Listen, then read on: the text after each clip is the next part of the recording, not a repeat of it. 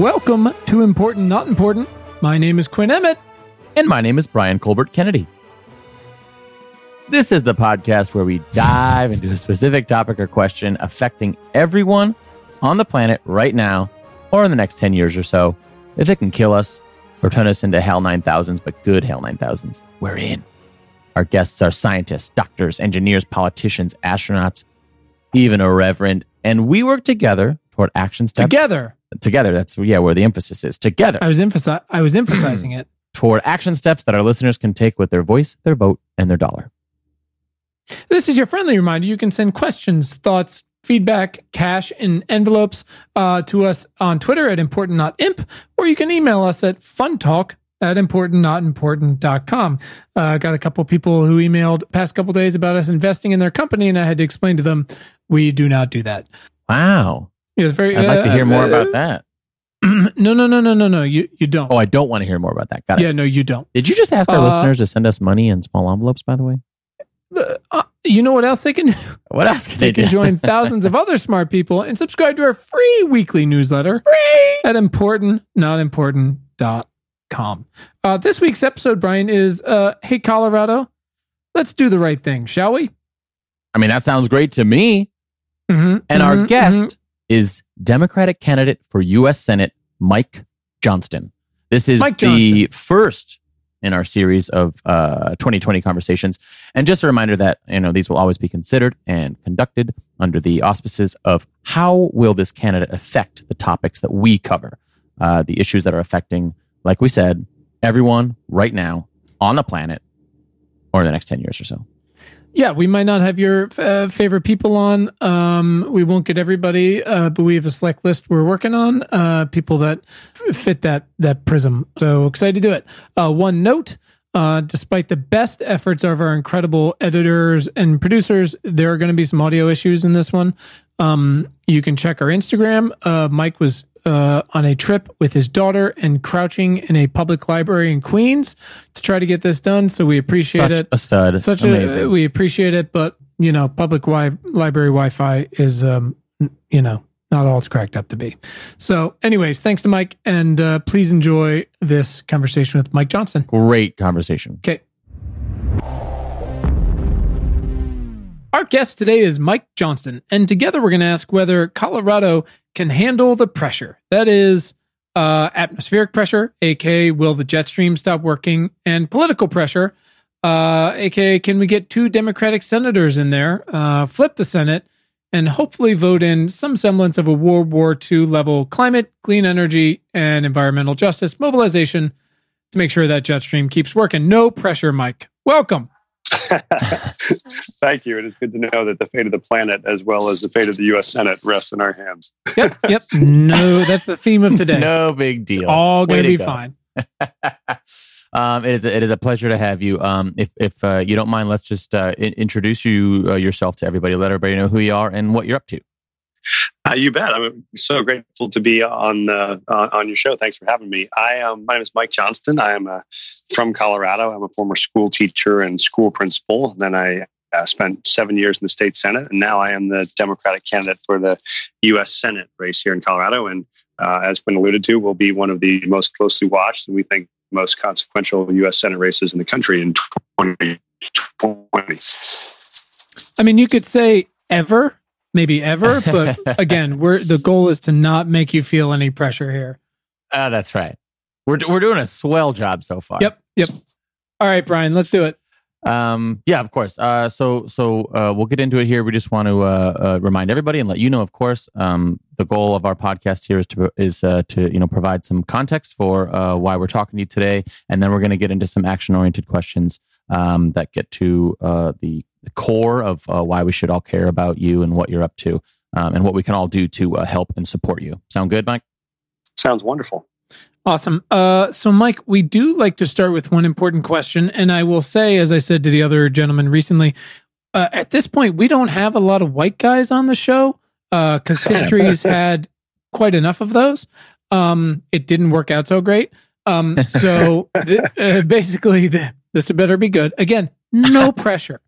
Anyways, Mike, instead of saying, tell us your entire life story, we do like to ask, why are you vital to the survival of the species? Wow. Well, I am honored to make the cut to get to be on the podcast because I think that your general instinct that we ought to be able to do more to get more diverse voices in the leadership is a great one. I don't know that I am vital to the survival of the species. I do think I happen to be in a moment and in a place in history where there is a tremendous opportunity. And what I think we've found is, when you look at, I think Colorado really is excited for this chance at real impact, which is, if you look at the U.S. Senate right now, which will control the future of everything from climate policy to the future of the U.S. Supreme Court, to immigration, to healthcare, you name it, that the control of that body, what is supposed to be the greatest deliberative body in the history of the planet also, has proven to be totally dysfunctional. But it was only 3 seats away from being able to function again and being able to actually govern again. And it's like that scene in every thriller movie where the spaceship is about to crash and you have the last 3 seconds to get a hold on the handle. And I think that we have these next year and a half to try to actually get a hold back on the U.S. Senate to be able to make sure we can steer this ship away from catastrophe. And so I think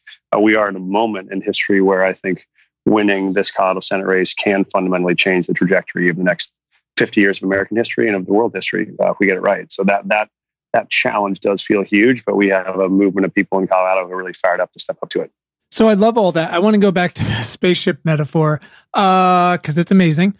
Who of the people in that movie that weren't eaten by the aliens and that are remaining on the spaceship, which one are you, would you say? And then also, if you could answer, which one is Brian?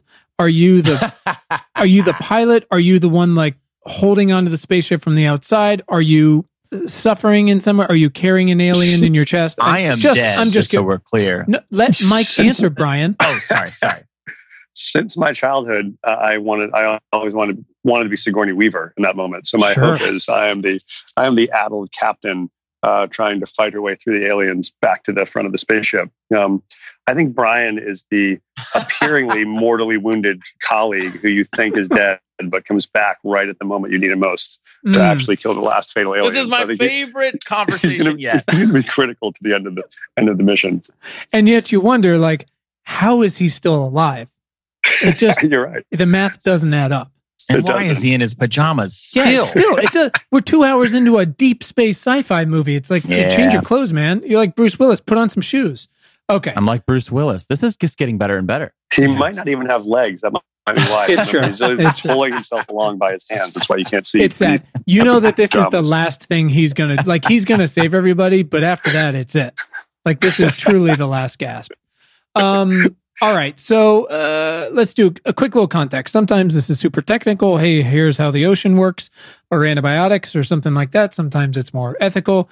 And all our listeners are like the nerdy section of the Pod Save America listeners. We don't really need to get into the technicalities of how the Senate works and what's at stake. But to be clear, look, I mean, this like I said in the intro, this is the first in our series of 2020 conversations. We're talking to presidential candidates, Senate, House, state, local judges, and we're going to do our best to amplify the folks that we think could make a big difference. So Colorado has 2 senators, like every other state, which, to be clear, is insane at that point. But that's a totally different discussion. Mike would like one of those spots, and it's important that you or one of your Democratic contenders gets that spot because why? Because we don't have control of the Senate. Mitch McConnell does. Turns out, not great. It's not going well. So we need to flip a few seats in the Senate. Colorado is one of our best shots, and then Mitch is out of a job. The whole thing changes. But that's not enough because of something called the filibuster. And because these presidential and senatorial candidates can talk all they want about all the great shit they're going to do, but it really doesn't matter unless we have a really serious discussion about the filibuster, because there's exactly less than 0 chance we get to 60 seats. Maybe ever again. Good times. But regardless, Colorado and these other few states matter because of why? Because of climate and, as you mentioned, judges and civil rights and gun control and healthcare and immigration and climate and cancer funding and climate and clean energy jobs, clean air, clean water, all of these things that for instance, the Democratic House has been doing since 2018, is just kind of throwing shit against the wall until we flip the Senate and hopefully the presidency along with it. So we need Colorado, and Mike thinks he's the human to do it. So the question is Colorado the make or break? And I want to get into this. So, Mike, we talked about this offline when we were first introduced, but we do have an agenda here, which is sort of a prism for all of our conversations and the work we produce. Basically, we only cover it, or when we cover it, it's exclusively through the lens of, will this thing or this question wipe out the species, or on the other hand, upgrade us to something from Star Trek? So climate is the obvious one because no one will be unaffected. Colorado certainly not immune from this. But we talk about jobs by talking about clean energy jobs, or we talk about civil rights through environmental justice, or medicine by digging into the diseases and treatments and cures that affect the most people. Same thing with drinking water and artificial intelligence. So why don't we get the staples out of the way? Why don't you go ahead and spend a couple minutes just kind of telling us your platform when it comes to issues like those, in whatever order floats your boat? I'd love to. And I think if I just add, because I know your listeners are the advanced players in this game, and so I think because people say, oh, there's a lot of most important races. People say, oh, Maine is important, or oh, Arizona is important, or North Carolina. And so I want for the discerning listener, why do I say your first focus should be Colorado? Well, Nate Silver's analysis of this, I think, is the best, where he said, the Democrats winning Colorado doesn't guarantee they win back the U.S. Senate, but losing Colorado guarantees they won't. So the reason is Colorado has to be the first place to flip because it is the most winnable seat. If we don't win Colorado, then the wave is so low that there is no chance to carry the other states. And so we are a state where Hillary won by 6 points, that Trump is now behind by 20 points in Colorado. There is not many Republican. There are no Republican senators left in blue states that are that far away from Trump other than Gardner. And so this is why we need to be able to pick up this seat early. And you look at it, a state, Colorado, that is shifting more and more blue. In the last election in 2018, Colorado, for the first time in 100 years, won every single statewide office. So Secretary of State, Treasurer, Attorney General, Lieutenant Governor, Governor, House, Senate, you get it. So there is a big shift in Colorado turning blue at the same time that Gardner has voted 99% of the time with Trump. And Colorado is not a state where that fits anymore. So this is why it's not just that we're one of the important races. We have to be the first. And if you don't win Colorado, then you're fundamentally trying to draw to an inside straight with the other races, which, as you know, not many outs in that situation. So that's why it's not just a talking point. That's why factually, I always say the lexical ranking of your dollars ought to be first dollar should go to the presidency, probably second ought to go to Colorado, because if you don't win there, none of the rest of the races matter. That's why it's important. And I want to come back also, Quinn, to what you said about the filibuster, which I think is critically important, which is you just made the case for why I believe you have to do away with the filibuster, which is the filibuster was made for a moment in history where all you expected government to do was to just sort of stay steady on a course and not crash, right? It was built for the ocean liner that had to just sail the ocean and not bump into anything. Well, that ocean liner was the Exxon Valdez and just hit the ocean, just hit ground and is spilling billions of gallons of oil into the ocean. When you need the cleanup of that, you don't send another ocean liner. You send a speedboat, right? You send people that can move tactfully and quickly and surgically to get things done in an immediate and urgent way. The crisis of climate is far too critical for us to say we're going to wait to get to 60 votes. You simply can't solve the scale and complexity of the problems that have to be solved in today's world waiting for 60. Doesn't mean you cease to be bipartisan. That means I'll be aggressively bipartisan, but you have to be aggressively bipartisan in getting to 50 or 52 or 53. But I don't think there's a path to meet the challenges of the moment at 60. So I just wanted to underscore, I think you hit two of the most important issues facing the country over the next decade. And I love to talk about all of those issues. I am in the wonk corner like you. I could do a whole show on any one of those topics you wanted to mention. Yeah. I'd say for me, the big ones that I'll start with are absolutely has to be climate first. As you know, without that topic, none of the rest of the topics matter. It's deck chairs on the Titanic. Yep. If we're talking about gun safety without solving climate first. And that is about, I think, I've had success with this. How do you build the coalitions in still a very much Western state? We have almost 100,000 oil and gas jobs in Colorado. How do you build the coalition in states like Colorado to be aggressive about climate. We've done that in Colorado. I was the first to come out and call to move Colorado to 100% clean energy by 2040. We're now on the path to do that in Colorado. I think there's a way to do that at the U.S. Senate with a coalition of not just environmentalists and mobilized parents and kids, but also business leaders who see it as not just a moral thing to do, but the economically wise thing to do. So I think there is a path to that, and that has to be first. And then I think also critical on the other questions are going to be, how do we prepare for the future of work? How do we think about how we're going to prepare people for the jobs that are coming in a world where 30% of the jobs that they may be gone in 10 or 15 years, and where people are going to need to change careers 10 or 12 times over the course of their lifetime? How do we prepare people for that? I have a big idea on that, which I'd love to talk about. And then how do we think about solving the fundamental problems of immigration and of gun safety? And I think of fundamentally protecting American democracy. There is a set of fundamental democracy reforms we're going to have to put in place if we're going to preserve people's belief that democracy still works in this moment. That all sounds pretty good. I like your deck chairs on the Titanic idea. And I think now we're about 77 episodes in, so I think people get the idea of what we're doing. It's not that if we don't talk about it, we don't feel like it's important. It's more that there's certain things that are just way, way, way bigger and way, way, way more impactful. And it's really important we knock those things off. Not necessarily before those things. Like, clearly gun rights is a horrendous issue. You know, climate change is not something we can go back on. The clock is ticking and we're way past it. Way past it. Yes. And the scale of losses there will dwarf the scale of losses we're seeing from gun violence, which doesn't mean you shouldn't do both, but it just means you ought to triage the most critical threat first. And this is the most critical threat we've ever seen. Yep. I think that's let's sorry to interrupt. Let's start talking about getting some shit done, and then we'll take a step back.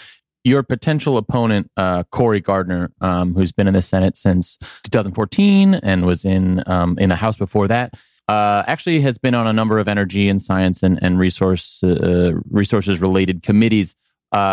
What is his track record on those? And should you win, are you angling for any of those? So I think the challenge is, there is, when you look at what Gardner has done or not done on climate, the evidence is damning, right? Which is, not only has he supported a president who denies that climate change exists, voting with him 99% of the time, not only has he supported everyone from Scott Pruitt to lead the EPA to Rick Perry to serve as energy, he voted to roll back protections on water and air. I mean, he's been AWOL on all of the issues that mattered, and has just not in any way been willing to step up and lead on this in a way that is going to make a big impact. And so I think Coloradans deeply agree this is one you want to take courageous action on, because the thing is, in Colorado, climate is not just a quality of life, it's a way of life. If you live on the Western Slope and you work in the outdoor rec industry because you have a mountain bike company, or you're on the Eastern Plains and you're a farmer that relies on water, like, those are not nice to haves, those are have to haves. And so I think there is a coalition around climate in a place like Colorado that is really transpartisan, that I think makes it possible for us to get big things done, and is why people are so frustrated and I think feel duped by what Gardner promised to do and hasn't done. I mean, it's just so lazy to say that it's frustrating at this point, but it just becomes such an imperative. I mean, and we saw in Virginia where literally one vote can decide things, but if we're keeping the system where every state gets 2 Senate seats, like, every one of those is just incredibly valuable. And, and again, important. Since it's not overwhelming majorities in either way, that's right. In the Senate, I mean, each one of these, when there's someone like that's not just not getting the job done, but is actively working against it on, again, the most consequential issues of our time, then they got to go. So where do you see yourself should you be elected? What committees are you angling for or hoping for? Where do you feel like you can bring your experience to bear to make the biggest difference?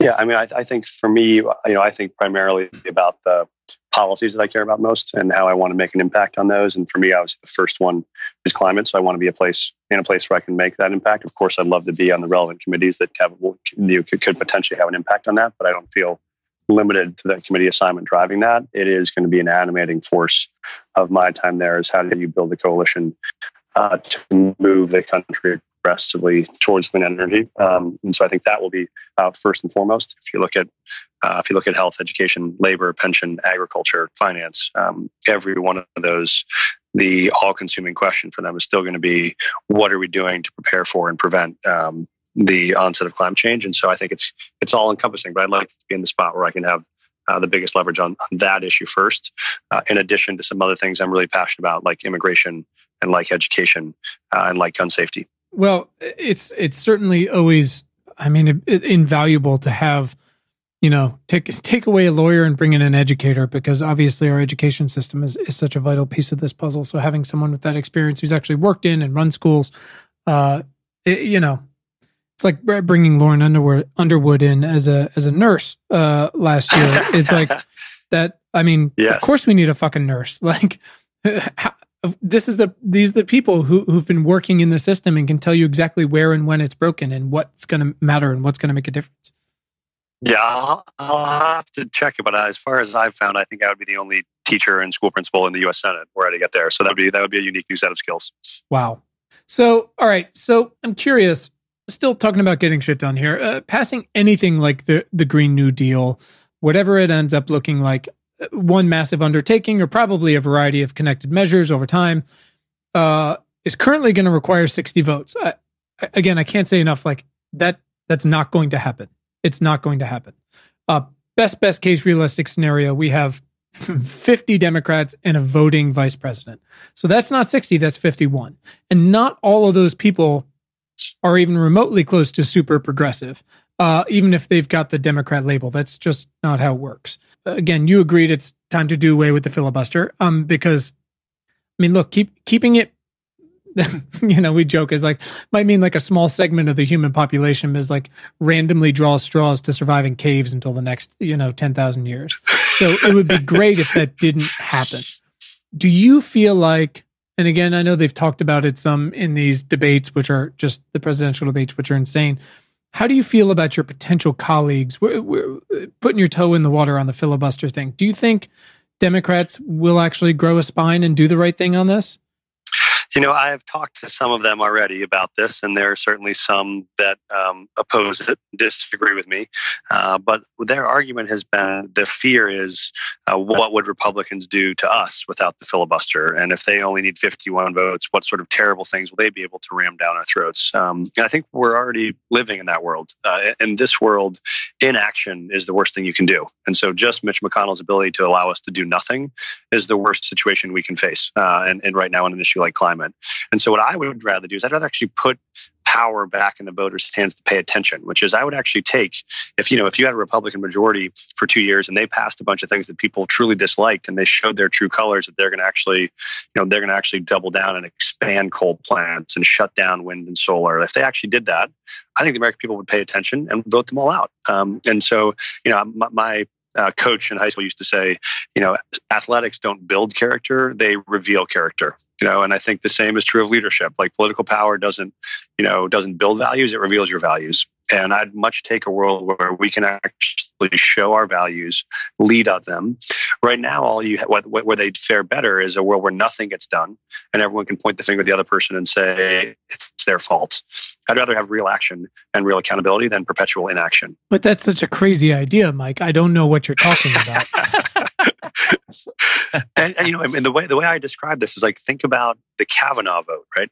Yeah. The entire country tuned in enraptured to that vote because lo and behold, the U.S. Senate was actually voting on something of consequence. As you all know, the real evil in the U.S. Senate is not the votes that happen on the U.S. Senate floor. It's the votes that never get to the U.S. Senate floor. It's the votes that never get to a committee hearing, right? I mean, there are senators who have served 5, 10, 15 years. Maybe you've had 1 or 2 bills of consequence ever get a hearing because the committee chairwoman or the Senate president or Mitch McConnell, majority leader, gets to just decide what vote ever gets heard and what vote ever gets called. And in that world, there's nothing for American people to actually weigh in on and pressure on, because they know the best way to keep the American people silent is to not have a real bill, a real case and controversy for people to push on. I think that is what has turned off most Americans from even following, because there's nothing. It's like a football game with no football. It's really incredible. I mean, people talk about, understandably and correctly, like, what a horrific nightmare Trump is. Literally pick from a multiple choice question, like whatever your topic of concern is. But I mean, the power that Mitch McConnell has and has wielded, and the strategy behind it is it's incredible. I mean, should we have history books in 10, 20, 30 years? There will be the biographies will just be stunning. I mean, what they've done in this, arguably one of our most important stretches of elections ever. And like 2018 went great, and we need these 2019 state elections and obviously the 2020 ones to go our way, or it's just going to be real bad. And it's incredible the power he's had to shift that. It is, and my fear is, he'll go down in history with the Rutherford B. Hayeses of the world to say, you took a moment in history and you corruptly seized for power purposes a branch of American government you didn't have the right to seize. Right? Rutherford B. Hayes famously loses the popular election. Tell me if this sounds familiar. In 1868, or maybe it's 76. No, it's 76. It's after the end of Grant's term, and he loses. He contests the results in Florida. Right? He thinks he wants a recount in Florida, right. And instead he strikes a deal in the middle of the night with a kind of faux electoral college, and he gets the Democrats in the South to switch their electoral votes to him in return for his willingness to withdraw all troops from the South. And overnight, you undo all of the progress of Reconstruction. Right? 2 years later, you have Tennessee has this idea of really, do you really mean it by the 13th and 14th Amendment? What if we just pass a law we'll call a Jim Crow law? Right. And what is born as a whole, it takes us 100 years to get back to where Lincoln and Grant had us almost, in 1860s, we had statewide elected officials that were African American in the South. That was happening already in the 19th century. And then Hayes gave up a generation of that. And so, McConnell's equal grab to try to take back control of the Supreme Court through unprecedented measures, we may have lived through, what will tip the tide of a moment in history that will be known for its Machiavellian and I think soulless approach to politics. Yeah, that's a pretty good analogy. It's true. It could set us back. I hate to use the word forever, but it's pretty shocking. There's also some great reading out there on Reconstruction if anyone is interested in it. Do you have a book to recommend? I'll put them in the show notes. We don't need to get into it here. Sure, I'll add it to my list. Yeah, perfect. I have one. I would add one to your list too. Jill Lepore, These Truths, if you haven't read, I loved, which is I thought was a great one on this era. Yeah, fantastic. Just, you always think, this thing has been done so many times, but the way that book reads is just, it's amazing. It's like late night fiction. It's incredible. That's exactly what it is. I do think, but this goes back to your point earlier, Quinn. I do think it's not yet irreparable, but I think the stakes of the 2020 election could make it so. Like, I think if we reelect Donald Trump, if you send Mitch McConnell back to the Senate and leadership, then, you have 2 more Supreme Court seats that come up in the next 4 years. You have 4 to 6 more years of missed action on climate. That then could be a chapter in history we can't rewrite. I do think it's only in pencil right now, but it goes into permanent marker if we don't get it right in 2020. Yep, that's just so insane to know that we are at that point. Like, we've come to it. It is now.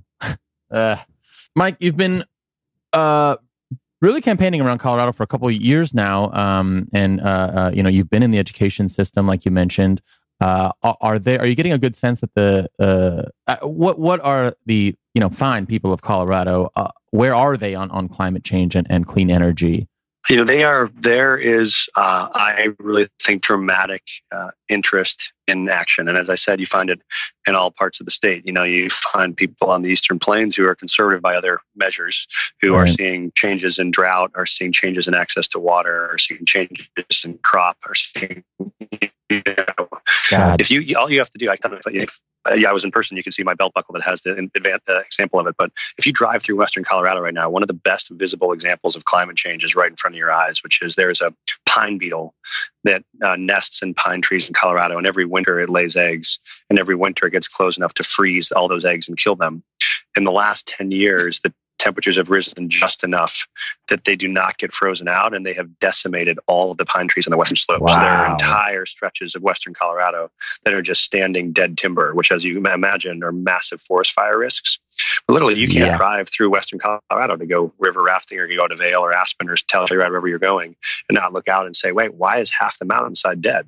Well, that's climate change, and so that's a climate crisis. And so I think it is now so apparent to us on things that are right in front of our eyes, that there is a very, very different and very powerful coalition that I think are ready for aggressive action, which is why we've seen Colorado move in that direction more than the rest of the country. Is it's both clear the stakes are high, and for us, it's everything.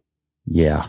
Wow, that is wild. It's crazy how it takes sometimes people to actually see with their eyes before they can sort of go, oh.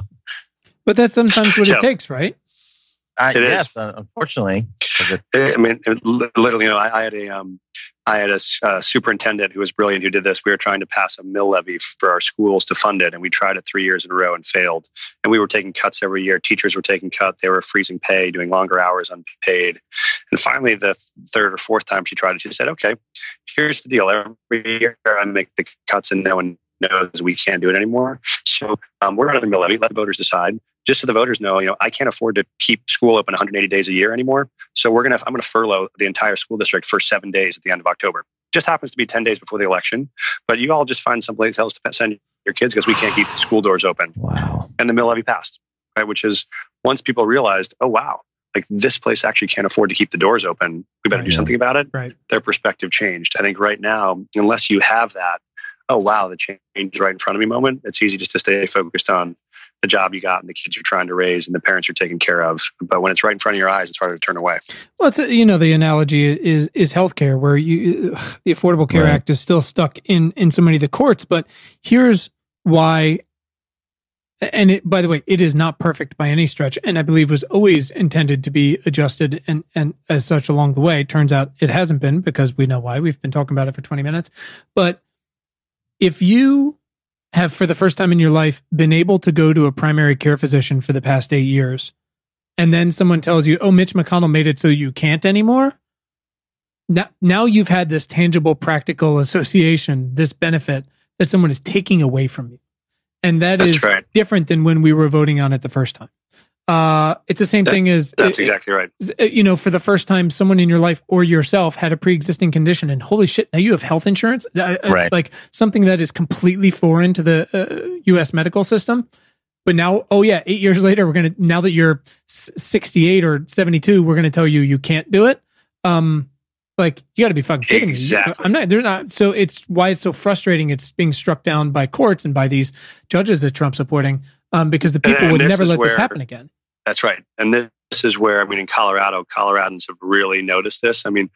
Gardner voted over and over and over to cut the pre-existing conditions protections for 800,000 Coloradans, right? So literally, that is almost 1 million Coloradans who have pre-existing conditions who, with his vote, would now be told, yeah, you're going back to the world 15 years ago, or yes, you have a serious cancer, and that means you'll never get insurance again. Sure. And so I think that's the kind of thing people just don't how could you possibly be representing me and my interest if that's your decision? And so I think those are the things that are unforgivable. And that's why I feel like when I look at Virginia, and we've got this election coming up in 95 days, where the whole House and the Senate are up for a vote, which is, we got one vote, and we somehow actually managed to enact Medicaid, and 400,000 people got insurance overnight. And so we've got this election coming up again in 95 days, and it's like, this is what we're voting on. It's those 400,000 people who got to go to the doctor now. And now it's up about whether they can anymore. It's like, you're going to take that away after 2 years? You got to be fucking kidding me. So anyways, Hey, Mike, talk to me about, because again, we spend most of our time in Los Angeles, where we don't technically have our own drinking water. Talk to me about like water rights. And the Colorado River is such a huge issue for the Southwest in the future. Is that something that comes up a lot out there? So that's appropriate. I just moved over to the Game of Thrones section. So good. Martin seems to be now where the better reception is. So you mentioned water. So water is an incredibly important issue in Colorado. We tell the joke in Colorado that whiskey is for drinking and water is for fighting, right? Which is like, water is one of the biggest causes for fights in Colorado. But there are also really common sense things we can do on this. Let me just tell you one big idea that I've been working on, which is right now we have a place in Colorado where almost 85% of the water used in Colorado is used in agriculture, as it should be. That's what grows all of our food, supports all of our livestock. you can understand that. About 85% of the people live on the Front Range. And so we're working a lot on conservation on the Front Range, water your lawn less, etc. The challenge is the way our water rights are structured for those farmers is that it literally is a use it or lose it system. So let me give you an example. If you have 100 acre feet of water, which is your right, if you say you use an old flood irrigation system, right? You just put on the spigot, you put it into the ditches, and you try to flood irrigate your crops that way. And you realize that's incredibly wasteful. And you think, oh, you know what? I could move to a drip irrigation system. And instead of needing 100 acre feet of water, I'd only need 50 acre feet. If you did that and only used 50 acre feet, you would lose the right to the other 50 acre feet of water you did not use. So quite literally, it is to your massive detriment to conserve water and its usage because you lose the right to it. So all we want to do is say it should be the opposite.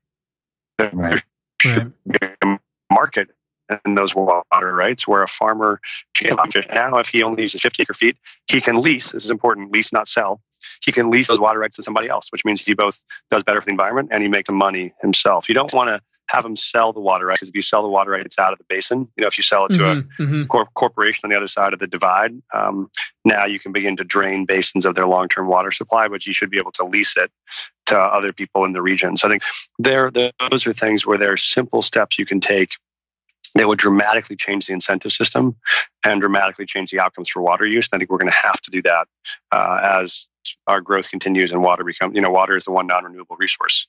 Yeah, I mean, no water and things get real bad again. See Los Angeles. It's, I know the Southwest states just struck a deal recently in the past few months, 6 months, for the next few years, but it's still just, it's not great. It's a huge crisis here. And I'd say it'll be the most significant gating factor to growth. And people say, oh, well, how much carrying capacity does Colorado have? We're one of the fastest growing states. We love that. At what point do you hit carrying capacity? You hit carrying capacity when we have some developments that have been built and abandoned almost, like third world style, because there's not a water supply to sustain those developments. Jeez. Yeah, it feels like that sort of stuff is really going to come back to bite us here at some point. Yeah, I think so.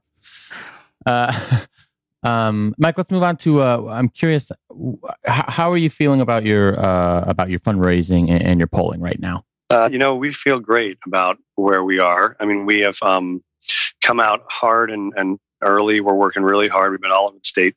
We have raised $3.5 million so far, which is we've broken records in Colorado on that. One of the things we're most proud of is we've actually raised from every one of the 64 counties in Colorado, which if you all have been to some of the eastern plains in Colorado, you can know there's only about 2 Democrats in some of those counties. We got both of them. And so I think we both have a broad and deep reservoir of support. We have 3 times more raised than anybody else in the field. We have more cash on hand than the entire field combined. And so we're the only one who's really kept pace with Gardner at every step. We know he's going to have massive support. I'll tell you, like in the first quarter, we raised $1.8 million.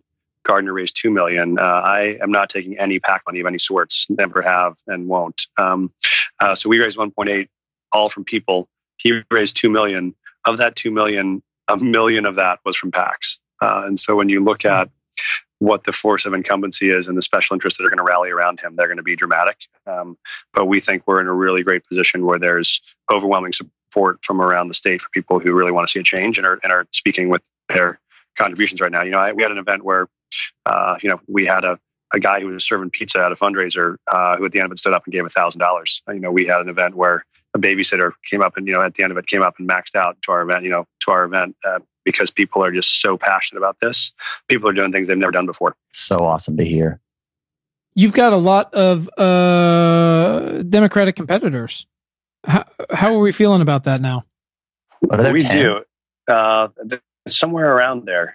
We have it's a great group of people. The wonderful thing about 2020 is everybody, wants to make a difference. And a lot of people decided the best way to do that is to run for office. I think that's fantastic. So it'll be a great debate, a spirited one. I think that we have some real unique attributes that put us in the best position to both win the primary and win the general. Yes, we'll have the resources we need within the fundraising. We'll have, the political coalitions statewide. I grew up on the Western Slope, and so no one else in the race is from the Western Slope. I can win back those regions that Democrats have not won historically. I'm a fluent Spanish speaker. 22% of our state is Latinx of some sort, and so I ran the first Spanish language ads last year. We'll do them again in the years to come. And so I think the ability to talk and listen and communicate in Spanish to win the rural parts of the state and to be able to have the resources to tell the truth about what Gardner's done and hold them accountable for it, I think that puts us in the very best position of anyone in this race to both win this primary and win this general. So I like very much where we stand, but I have a great deal of respect for my friends who I get to run alongside. It's a hell of a crop of folks. So again, happy that everybody is fighting for the chance to get out there and do it. Mike, we connected first about both having young families. Again, you're sitting there holding a sparkly backpack in a library, which is how I was at swim practice today, taking my kids to swim practice, and I told a friend, I said, I feel like my job at this point is like chauffeur and hopefully get my work done in the minutes in between. I think for some reason I'm like still surprised at the end of every day, like when I haven't gotten my shit done. And I should stop being surprised at this point. That's exactly right.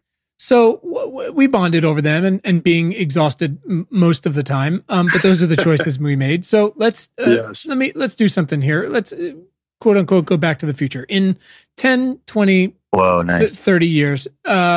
When your children unplug the chips in their brains and ask, Daddy, what did you do in 2020 in such a momentous time, a crossroads for humanity, to put it lightly, what are you going to be most proud of? Where did you really take a stand? No, I'm so glad you asked that, because that was literally the discussion we had as a family 9 months ago, when we decided to do this race. Was, Courtney and I, my wife Courtney and I were, we didn't know clear path. We thought it was important. We knew the cost on family would be significant to do a race like this. And unlike other state races, the cost on family is significant if we win, right? If I'm in DC 3 or 4 days, that's hard on my family too. Mm-hmm. And I had, so I talked to my 3 kids about it. And one of my sons said, do you think you can make a difference? And I said, yes. And he said, then why don't you do it? And was the question, which was like, in this moment in history, when my kids are going to look back and say, what did you do in the moment when democracy was most at risk in our lifetime? Like, this is going to be like asking someone, where were you during the march at Selma? Mm-hmm. And are you going to say, oh, you know what, I had a dentist appointment that day, I couldn't make it? Or are you going to say, no, actually, in the moment where I felt like the fundamental promise I have to pass on to you, which is a country where democracy works and you can solve big problems, and we're able to actually bring people together to hand on to the next generation something better than what we had. I gave everything we had to try to do that. And actually, you gave everything you had. You were 11, then you were 7, but you knocked doors and you drove to all 64 counties of Colorado, and you talked to people and you made phone calls, and you gave up a lot of time from your mom and your dad to do that. And that was a massive sacrifice. And I think one that they will be incredibly proud of. That's pretty awesome. So, I mean, you worked in the schools and you're in the Colorado Senate. You ran for governor. I mean, you seem pretty hell-bent on affecting change. I guess aside from your kids, thank you. Aside from your kids, or maybe it is just your kids, is there a specific relationship you can point to that was sort of a catalyst to get you to where you are today? This was how I got into politics. There was a student in my high school named Ulysses, and this last high school, I ran 3 high schools, but I was the principal of the 3rd high school when I was there. We successfully turned this school around from one that had about a 50% dropout rate into what became the first public high school in Colorado history where 100% of our seniors graduated, and 100% of those kids were all admitted to 4-year colleges. Wow. Which was a success for us for about 3 days. And 3 days later, I'm standing in a cafeteria, supervising lunch duty, and Ulysses walks up to me, who's one of my seniors, who's the kind of kid, like reads calculus books and, composes music in his spare time. Yeah. Same. And he comes up to me with tears running down his face. And he says, Mr. Johnston, why did you make me do all this? I said, what do you mean, Ulysses? He's like, you're into college, you're living the dream. He said, no, I did everything you've ever asked me to do. I came early, I stayed late, I got good grades, I applied to college, and I'll never be able to go. And I said, why do you say that? He said, Mr. Johnston, I never told you this, but I'm undocumented. And today in the state Senate, the bill just died that would have allowed undocumented kids to go to college at the same in-state tuition rate. So now my best friend Jeremy and I, since second grade, have always wanted to go to University of Colorado. We're both in. He's going to go and pay $4,000 a year with financial aid. If I want to go, I'm going to pay $30,000 a year with no financial aid. And my mom, Mr. Johnston, like she doesn't make that much money in an entire year. And God damn. That was a moment where I just felt like watching him just fall through a hole in the floor. It was like your own kid. I'd known him for years, and there was nothing left we could do. Like he was prepared. His teachers had done an amazing job. He was going to rock it at CU, and he couldn't go without a change in the law. And that was the day I decided to run for the state Senate. And I said, if that's what it takes to change the law, that's what we're going to do. And so I left my school. I ran for the state Senate. I was fortunate to win. And about maybe 2-3 years later, we finally were able to pass that bill because it had failed for almost 12 or 13 years. I was the first one who was ever able to get an actual Republican to vote for the bill. And because I found a state senator in the Eastern Plains who had fought against the bill for a decade.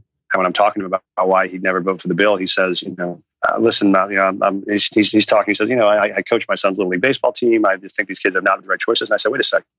You coach Little League baseball in a tiny farming and ranching town on the Eastern Plains of Colorado run by immigrant labor. Right. I bet you anything you got kids on your baseball team just like the kids at my school. He says, no, I know all the kids at my team. I said, just make me one promise before you vote no. Just promise me you'll talk to the kids on your team. Then you do whatever your heart tells you. Right. And he says, fine, I'll do that. So he comes back to my desk on Monday morning, walks over to my desk on the Senate floor and looks in my eyes and says, so my third baseman. He said, my third baseman is undocumented. He's one of my son's best friends. Ugh. He said, call the bill up for a vote today. And I did. And he became the first Republican in Colorado history who voted for the bill on the floor of the Senate, which meant the bill passed, meant I got to stand behind the governor when he signed it. Meant best of all, I got to get in my truck and drive back up to my old high school and see my former class of ninth graders who were now finally seniors get to put on a cap and gown, walk across the stage, pick up a diploma, hug them, know place to go. So that was the very reason I got into politics, and it's the reason I've stayed. Like I deeply believe it is still possible to dramatically change people's lives for the better if you're willing to fight hard enough for the folks that need you the most. Well, man, good news is Mitch McConnell feels exactly the same way. Same way. That was incredible. Thank you for sharing that. And it's just, that's true all over, isn't it? I mean, yeah, what a shocker. If only there's a personal, so you have a personal story, something that happened to you, then you can relate and understand and see that change needs to happen. Wow. And then it's not about you, right? Like it's not about, are people going to be mad at me, or my poll numbers going to drop? Like, it's when you are fighting for something that's bigger than you, you're incidental. Like you're just in the way. And so then my question is more like, what am I going to do in this moment to serve Ulysses or to serve the woman that doesn't have access to healthcare? Right. That's the real fight. And then I'm collateral to that battle. But I think what happens is people so often get focused on themselves as the story instead of themselves as just the vessel for somebody else's story, which I think is what politics is supposed to be about. Sure. Yes. Awesome. Brian, if you could carry that emotion into action, go. Yeah, as we mentioned at the very beginning, our goal here is to get to some specific action steps that our listeners can take to support you and what you're fighting for, and how they can do it with their voice, their vote, and their dollar. So let's get into that. Starting with their voice, as always. What are the big actionable questions, specific questions that the rest of us should be asking of our representatives? I think the things you should ask are, what actions have you taken directly to push forward the agenda items that I care about?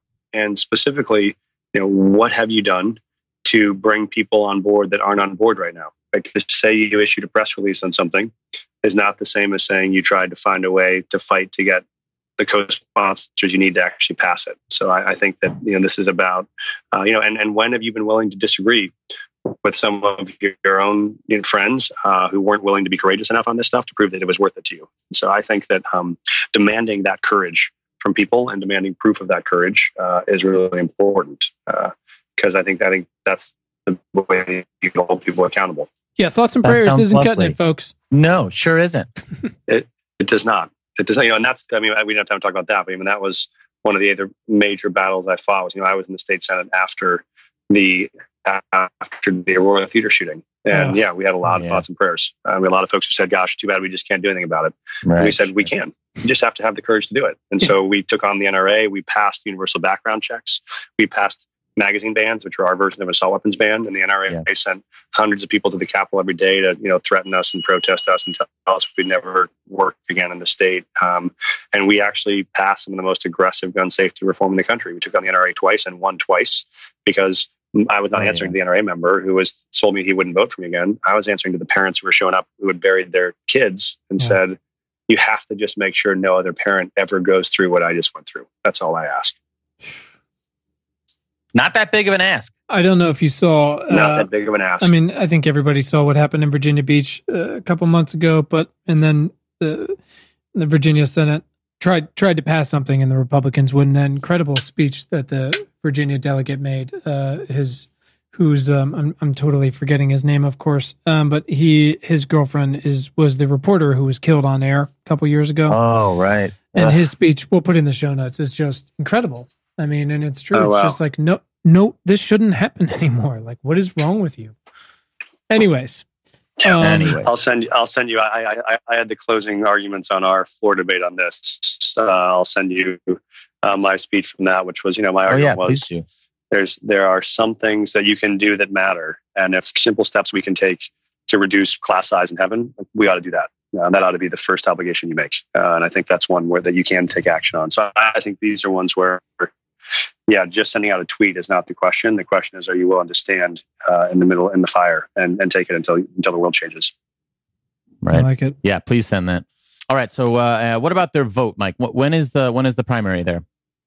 You bet. So our primary is June 30th of next year. So yes, all of our Colorado voters, we need you to come out and caucus for us, vote for us. If you are from outside of Colorado, but you want to have an impact, also we'll be doing text messages, phone calls. People want to come out and spend a week and knock doors. It's like missionary democracy. Come spend a week and try to help us turn this people out. Because what we don't want to do is have the rest of the world tune into this race in August or September and have a candidate who's won the primary who can't win the general election. And then we've lost Colorado and we've lost the U.S. Senate. So I think the real crux of this race is going to be between now and next June.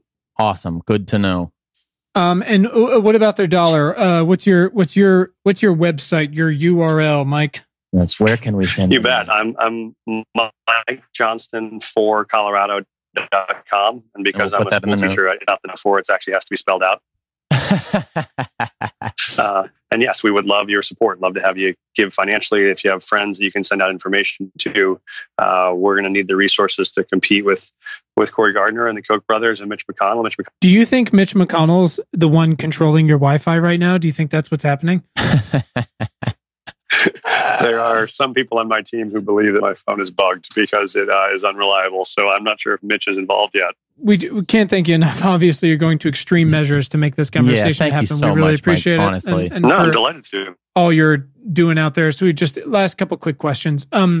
Getting specific, Mike, who is someone in your life that has positively impacted your work in the past 6 months? So I mean, one person that's actually had a big impact on my life over the last 6 months has been the author Jill Lepore, which is, if you read the book These Truths we talked about earlier. Sure. I just think it tells the story of pivotal moments in American history where, for the courageous stand of a few, you really either reaffirmed who we are and what we believed, or you lost sight of that. And I think it's clear we are in one of those moments now where it could go either direction. When the version of this is written 50 years from now, it will either say that democracy came under fire and we set ourselves back a generation or a century, or it will say there was a courageous band of believers who said we think America is something more and better than this, and there is still that chapter left to write for us, but we have to make sure we write it the right way.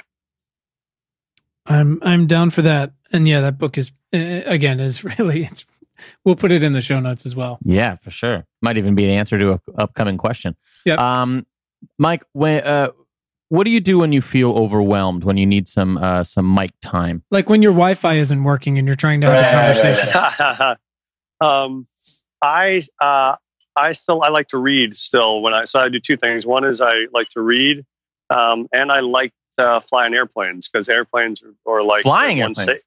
The ones I don't fly, I just ride on them. I'm just saying I like riding on airplanes because it is the one completely sacred space where you can sit and read and write and think without much distraction. So I have a little room in my office we call the airplane, which is a place where you can just go and read and write uninterrupted. And so for me, it takes I like to come out of the chaos and have a little bit of time to think back. And for me, it's often to sit with a text or something that I find helps reground me in both where we are and where we're trying to go. And then the other one from Quinn's point is time with my kids. So it's either, creating obstacle courses in the basement for kids to climb over, which is a ton of fun and just completely joyous.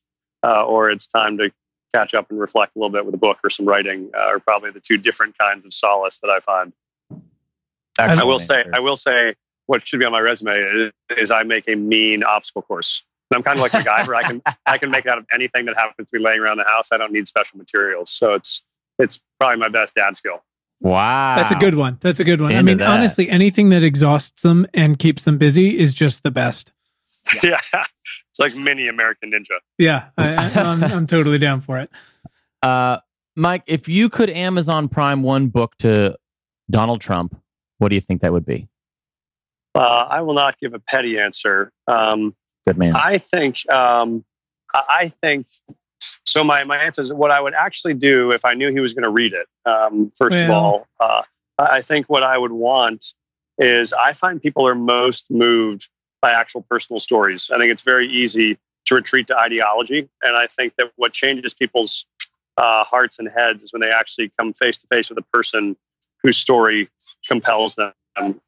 And so, there's a great, Helen Thorpe has a fantastic book about 4 undocumented girls in Denver who are winding their way through the school system. And I think I would send him to read the stories of these girls and their perspectives and what it's like just to be an undocumented kid in America trying to make it.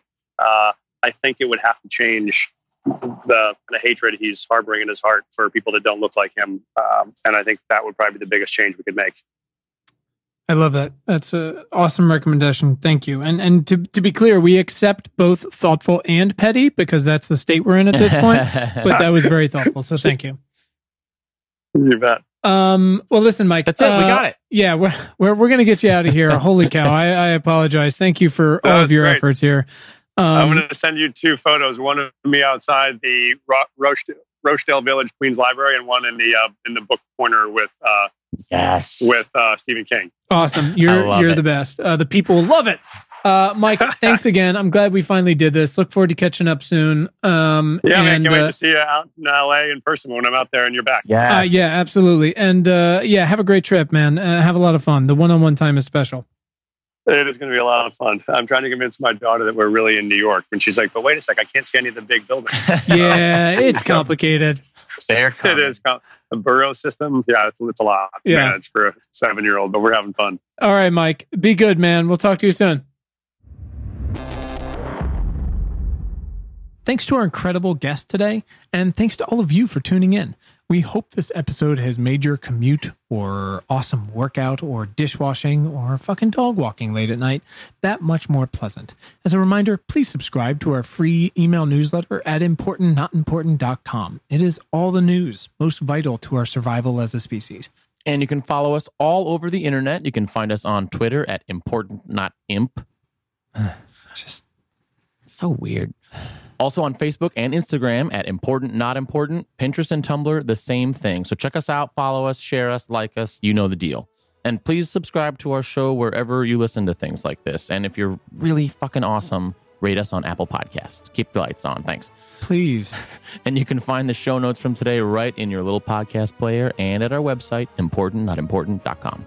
Thanks to the very awesome Tim Blaine for our jammin' music, to all of you for listening, and finally, most importantly, to our moms for making us. Have a great day. Thanks, guys.